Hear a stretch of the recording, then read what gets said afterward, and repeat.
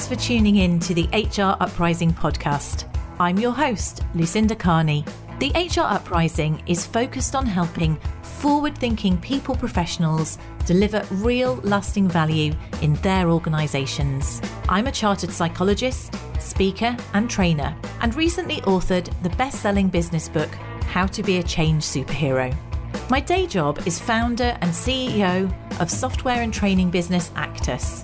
This gives me the opportunity to work with other businesses like yours. We are focused on building a better workplace for people wherever they are located, with the help of our performance, learning and talent management software and our training and consultancy services. Every week on the podcast, I will be covering different topics and challenges, joined by relevant experts and real-life people professionals. Thank you so much for tuning in. I really hope you enjoy and get value from this week's episode.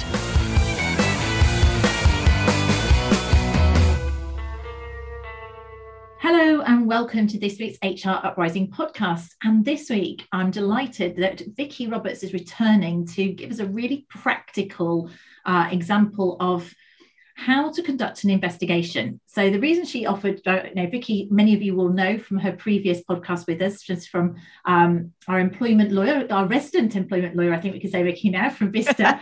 So thank you so much for coming back. And what happened was, after our last podcast, we had a chat about what are the real pain points for HR? What are the things that people often approach Vicky and her team? And obviously in your learning and development type role there as well, isn't it? And how you also offer training to people.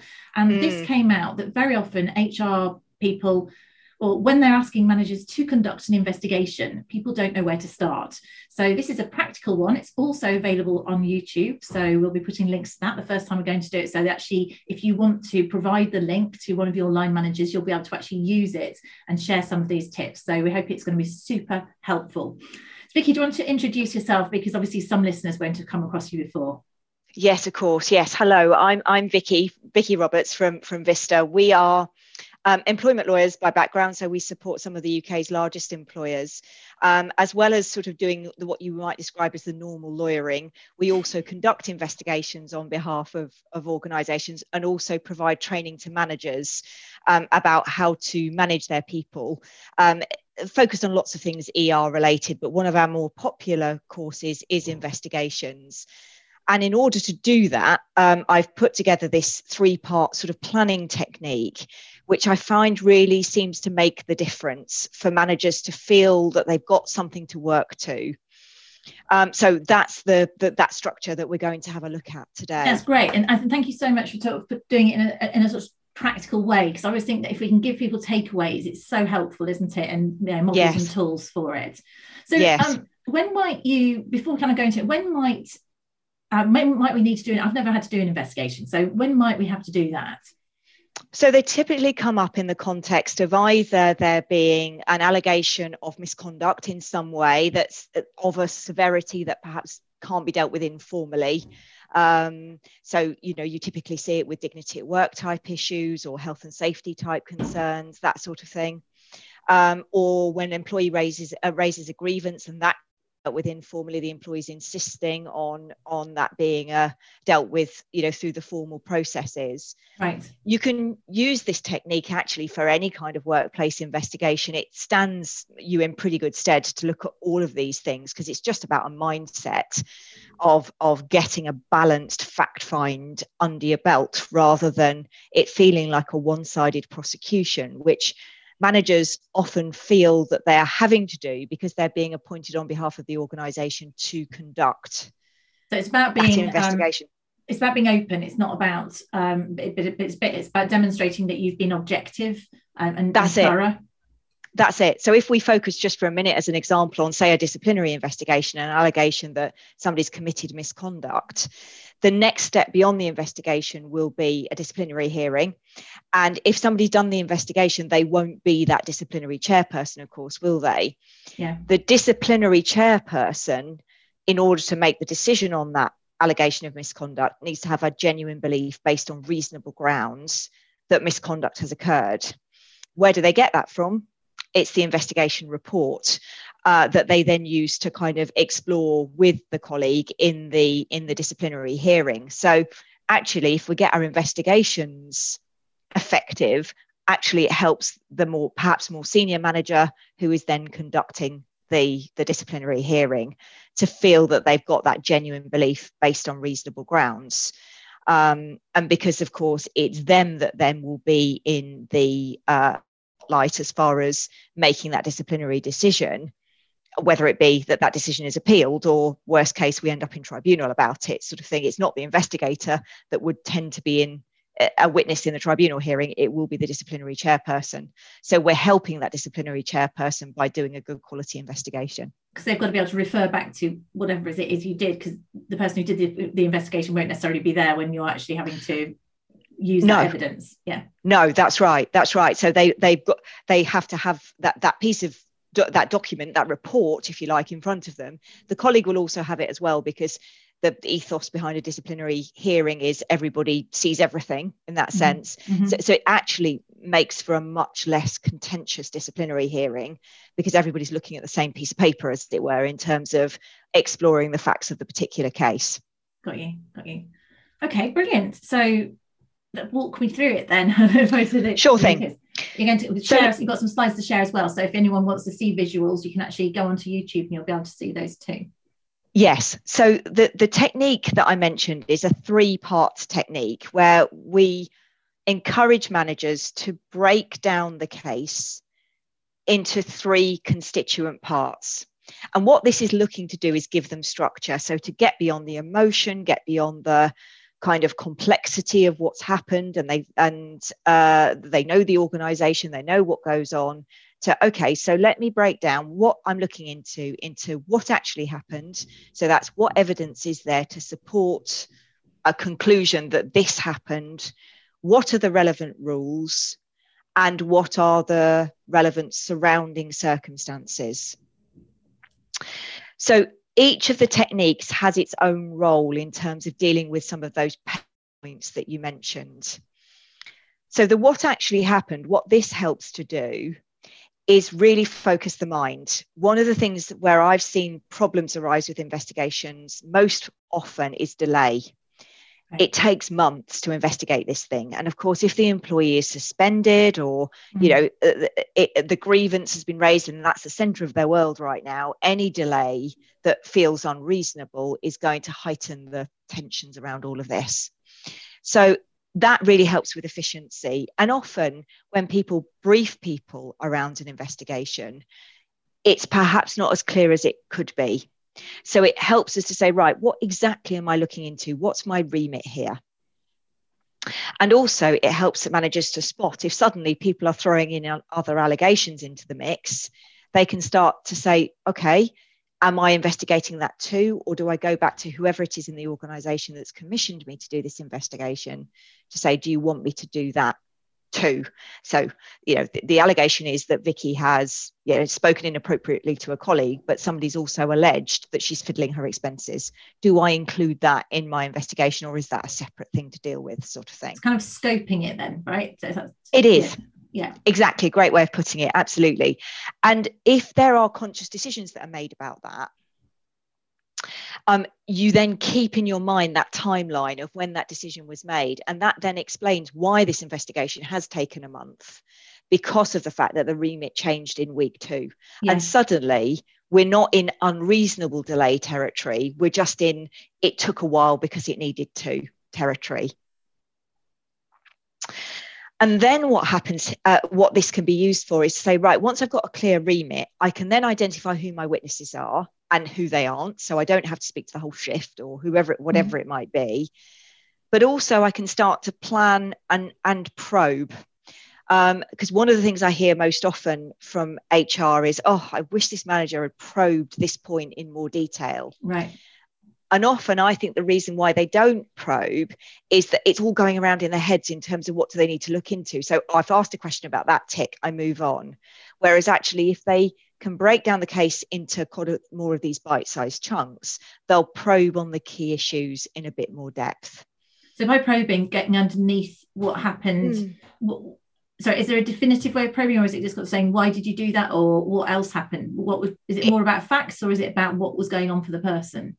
It can be both. It can be both. And the what is going on for the person comes into that third part of that technique. So let's hold that thought, because that I think is really important. But you're right. I mean, probing can be perhaps where, I don't know, an incident has happened, and the colleague that the manager is interviewing has got brilliant recollection until the nub of the issue, and then they say, I can't remember. And so actually the manager will go, oh, they can't remember, move on. Whereas actually we need them, well, what is it you do can remember? You remember? Yeah. Yeah, exactly right. Exactly right. Or if we take a grievance example, he was aggressive to me. They just say he was aggressive. They don't probe in, well, in what way, what behavior, what body language, which of course you need to then speak to the other party in this equation to say, Fred says you were aggressive, and this is what he described. Yeah. Because it's interpretation. It's going down to behaviours, isn't it? So that people, rather than interpretation of behaviours. That's right. Yeah, exactly right. Yeah, exactly right. So that kind of that focus on what actually happened really does help with this idea of probing in that sense as well. And it also encourages to make sure that you evaluate the quality of the evidence. And an example I often use in training is a silly one, but it's a really good example to get managers really thinking, is if you imagine that in some way the colour of the sky was relevant on a particular day, and you've got two witnesses. One witness says, well, the day that we're talking about is the 1st of February. Of course, the sky was grey. It's always grey on that day, in February. We always have loads of rain. Whereas you've got your other witness who says something like, well, actually, I really remember the 1st of February because I took the dog out for a walk, and it was the first day I was able to go out without a coat. And I thought, blimey, 1st of February, great weather. Is this global warming? You know, they give you that kind of litany of detail. Whose evidence are you more likely to say is better quality? You're the one, the detail, like, presumably, and therefore come up with That's it. Yeah, exactly. And so actually then you can then start to get the manager to really evaluate the evidence that they're seeing. But unless they've kind of locked it down in terms of what actually I'm looking into here, that makes it more difficult, because how clear the recall is. Because I was thinking the whole thing about things like eyewitness testimony. I remember from my degree years ago, it's like notoriously unreliable. So that whole thing is actually, how real is this information? Yeah, that's it exactly. And that's where your background is far more in depth than mine in that sense. You can start to see where actually that the differences are enough to make somebody go, I believe that person over that person, which is something that managers I know really struggle with, because we're suggesting the other person is lying, which isn't necessarily the case. It could be about recollection, couldn't it? And they don't, so the manager doesn't need to judge it. In fact, probably shouldn't judge it, but what they need to do is ask enough questions and record, I presume, ad verbatim exactly what people are saying, but probe it enough so that you get enough detail for whoever to make the judgment as to how robust that set of facts is. Exactly right. So what the investigator's role is to say, I think there is sufficient or insufficient evidence for a reasonable belief that X, Y, and Z happened. Then it's down for the disciplinary chairperson to say, well, actually, do I genuinely believe that? And it is, a matter of genuine belief in that sense.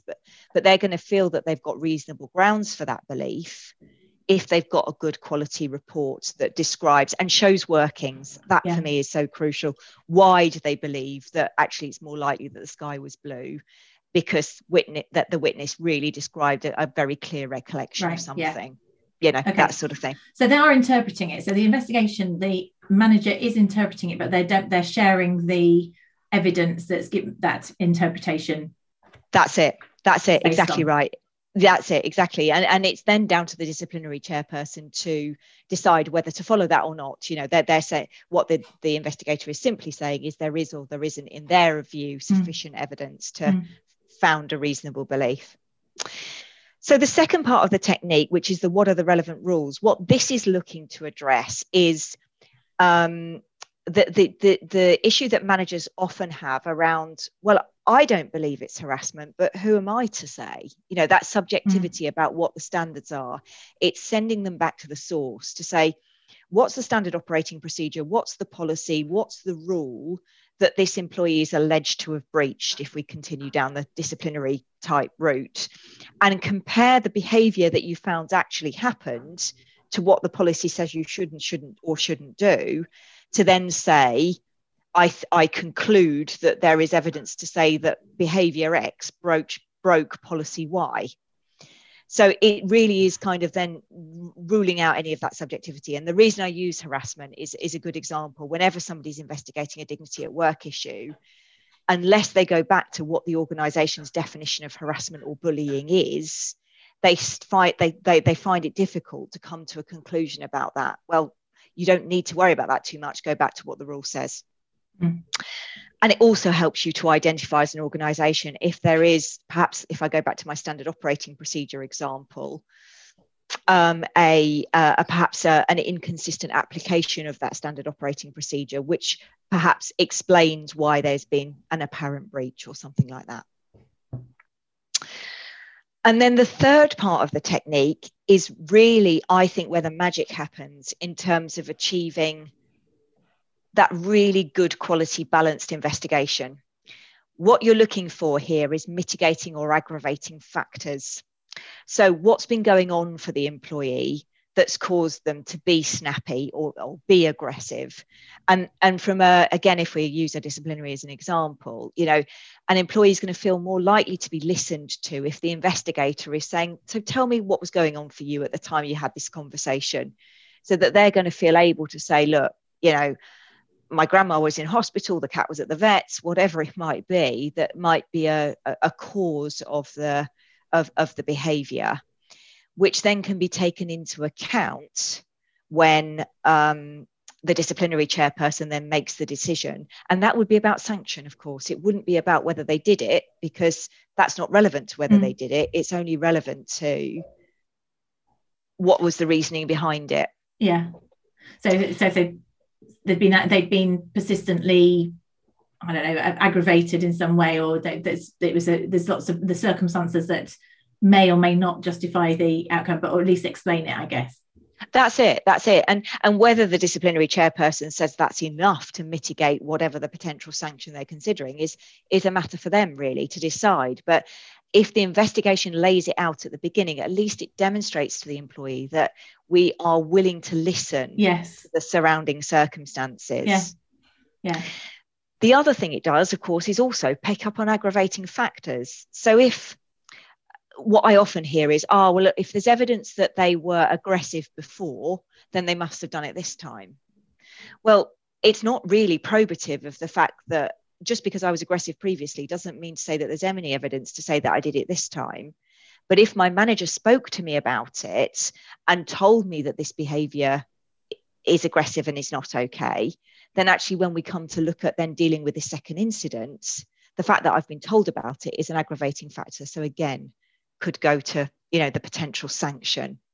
So it enables us to make proper decisions in terms of how we should respond. Aggravating factor it's not aggravated me to behave in a certain way. It's almost a factor that works against me. So if I've said, I'm not being aggressive, but my manager talked to me about this particular tone of voice or way of reacting and it coming over as aggressive, that's an aggravating factor against my against the mitigation, if that makes sense. Yes, exactly. So it could be one way or the other, couldn't it? If somebody's committed that misconduct a second time, it's not probative of the fact that they've done it this time that we're looking into.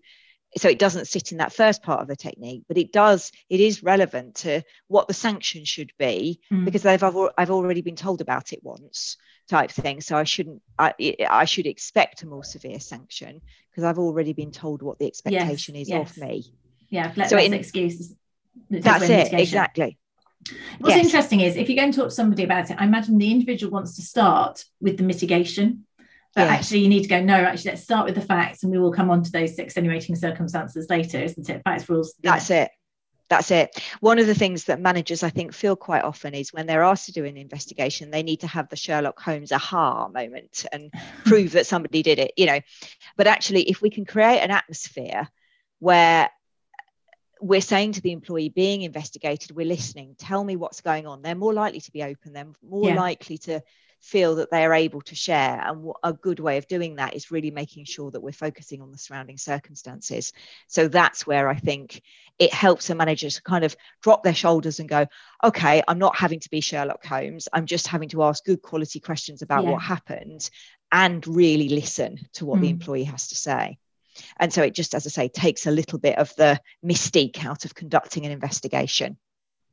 Yeah, I can see that. I'm seeing links here between, I did a podcast on mediation with Pete Colby, which, and that, there's kind of link here. You can see that these are the things that understanding, being able to really listen to people's circumstances, their perceptions, those sort of things, feels like it links. Most definitely. I completely agree.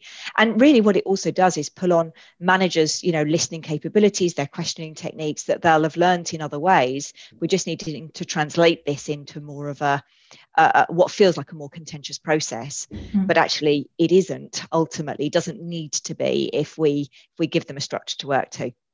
No, that's good. Really good to have that. So when you're training people on it, do you kind of go through role plays with this, or go do it in a?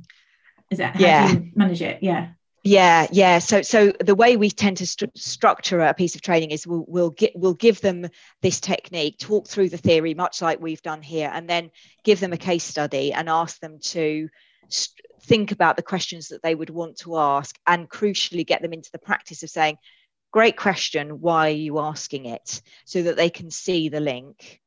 Then what we will do is explore questioning techniques with them. So that they see why they're asking the question according to this 3-part technique, so that they identify any kind of logical errors around, did you do it? Have you done it before? Why are you asking that question? Oh, it's a relevant surrounding circumstance. Yes, it is. It's that sort of process that we go helping through. them get aware about which whereabouts in the process it is and what the questions are, and asking them in the right order, maybe. That's it. Exactly. And then what we tend to do is share with them a matrix type idea that says you can use this thinking when you're actually planning your investigation. Because one of the other pain points that I hear is that all managers write a list of questions and then they don't bend and sway. They don't sort of respond to the answers. They just go through the questions and end the interview as a result. They're not really listening. No, basically. Exactly. No, quite. And we've all done it. We've all thought, right, these are the questions I need to ask. Then the conversation goes in a different direction. And you're like, no, actually, they aren't the questions as I thought. So would you recommend using your matrix? You've got a matrix, haven't you? Yes. Yeah. Yes. Helps them to sort of remind them if they're going off piece. That's it. So here's one I prepared earlier, just to show you. So the matrix, and I actually do use this when I'm investigating myself, and I tend to put it into Excel rather than, this looks a bit more visually attractive than Excel. But less practical. Yeah, that's it. So what I tend to do is say, okay, let me just evaluate this case that I'm investigating into what actually happened. So what are the allegations that I'm looking at here? What are the relevant rules that I need to be thinking about? So where are the policies, et cetera, that set out what the standards of behaviour are? And then what are the relevant surrounding circumstances? And I might not have much inkling about that until I start talking to somebody, but it reminds me that I need to think about it. Then identify who my witnesses are. And then what we can start to do in these boxes is start to say, okay, what question do I need to ask about that particular issue? Then I also capture any documents, CCTV, that sort of thing. So a document might be the standard operating procedure. And I then make sure that I capture in here what the particular rule is that we're then measuring that behavior against. So it gives me a structure to work to. And then you can plan your questions around, 3 allegations, let's say. You've got a row each for each of the allegations. So I know I need to speak to that witness and that witness about that allegation. And then when I've got the evidence about what happened, I need to compare it against whatever that standard operating procedure says the behavior needs to be, for example. And so if I kind of partially populate this to illustrate it, and I was thinking about how I explain this, and I thought a silly example. a point of argument in our household always is about, why did you put the washing out when it was clearly going to rain? So if you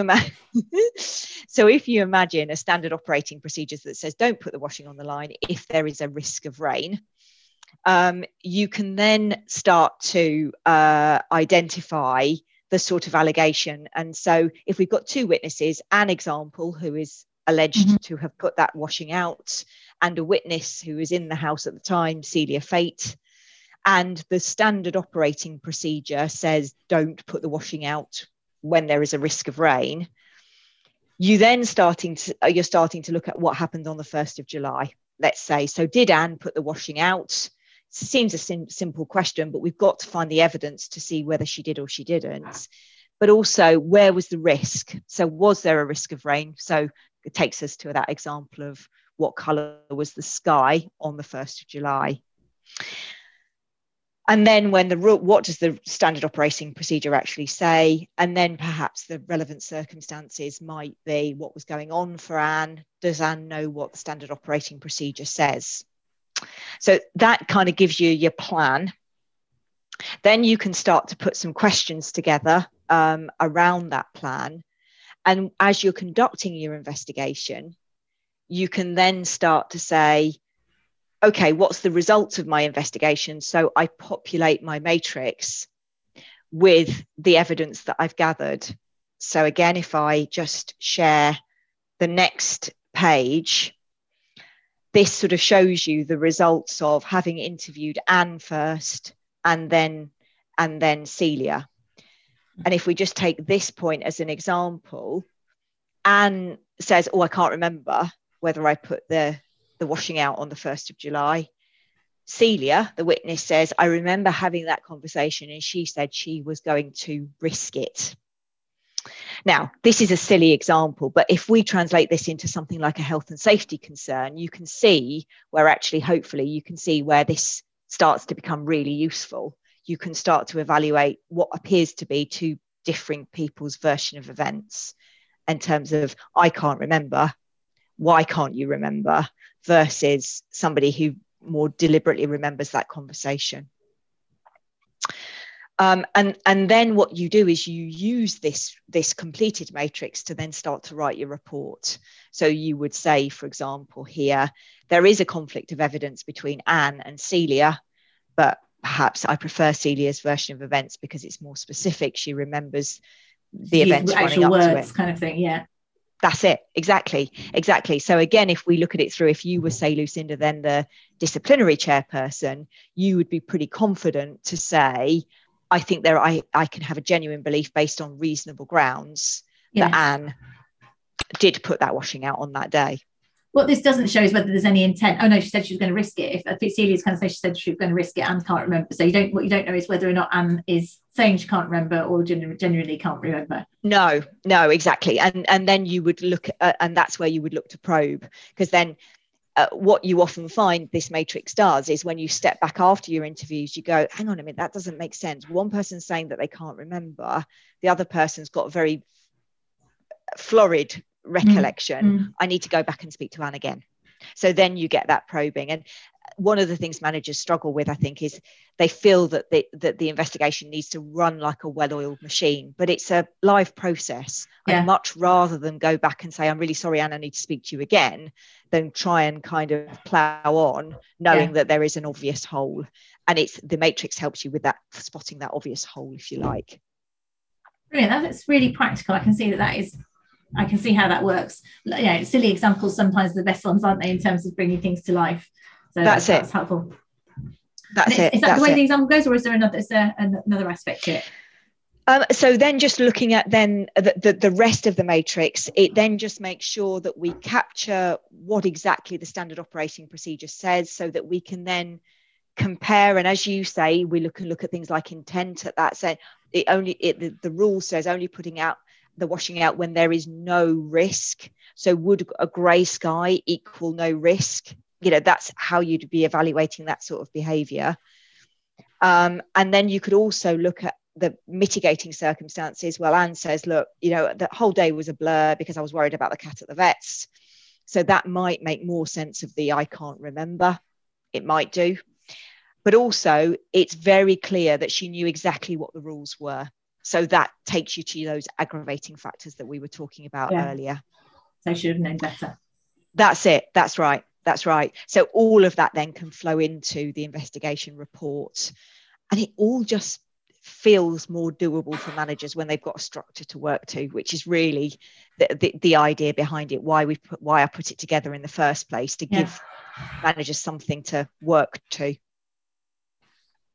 So are there any other things that people end up being trained on? What are your other sort of pain points that managers come and get trained on? Because I can see why that is something you wouldn't necessarily know how to do, or you wouldn't have, you might not feel, it's kind of common sense, but you might just need that confidence, don't you, to know you're doing it right? That's right, exactly. And because there's kind of law involved in all of this, people get very nervous about it. You're absolutely right. And actually, we can use this technique as well. If I go back to look at the technique itself for a second, you could, if you're the disciplinary chairperson, so you're obviously not involved in the investigation, but you're the disciplinary chairperson, you can evaluate that case that in front of you based on this technique as well. So we encourage our disciplinary chair people in training to kind of evaluate the evidence to say, do I genuinely believe that misconduct occurred? What does the evidence tell you based on the investigation report and your discussion in the disciplinary hearing? So again, it gives them something to work to when they're planning their agenda for a disciplinary hearing, to feel that they've given the case a good airing. And a lot of this is about confidence, to be able to say, I feel I've made a good quality decision, and these are my this is my workings, if you like. This is why I've decided what I have done. I followed the process. Fantastic. That's it. Yeah. Brilliant. Thank you, Vicky. I think that's really practical for people. So I know you've been on the podcast before. Do you want to just mention how people can get hold of you if they want to? And so say we're going to put the link to this as a video for people if they want to share this with their managers on our links. Just go to hruprising.com, and that's where the show notes will be. Lovely. Just mention how they can get a hold of you. I'm sure they can look you up on LinkedIn and things too. Yes, absolutely. So the last page on the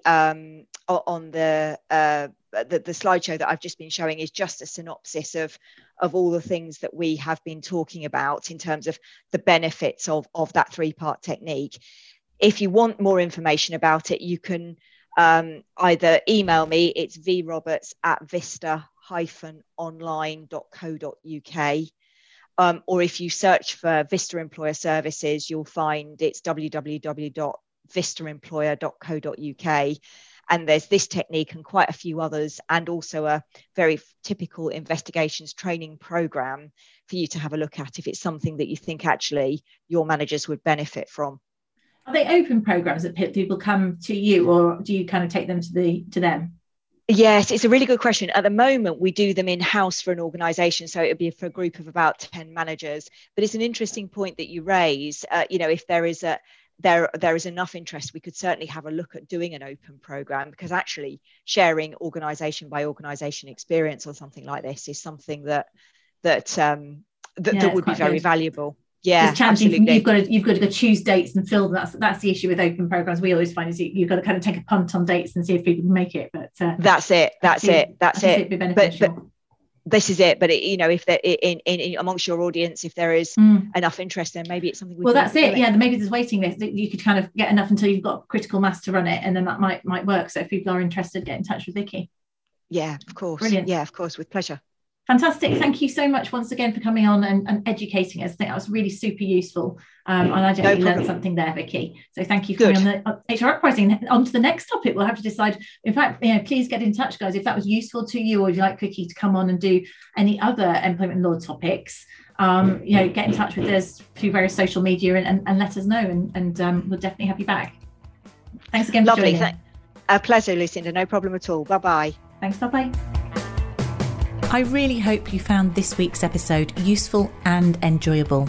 If you did, perhaps you could recommend us to a friend or colleague, or give us a review on your platform of choice. It really helps new listeners to find us. Now, you can access links to any of the information mentioned in this show via the website www.hruprising.com. Further free resources are also available at www.actus.co.uk. There you can also find out more about our software and training solutions. Finally, why not join our LinkedIn group, the HR Uprising, to share ideas and collaborate with other like-minded people professionals. Thank you for listening to the HR Uprising podcast.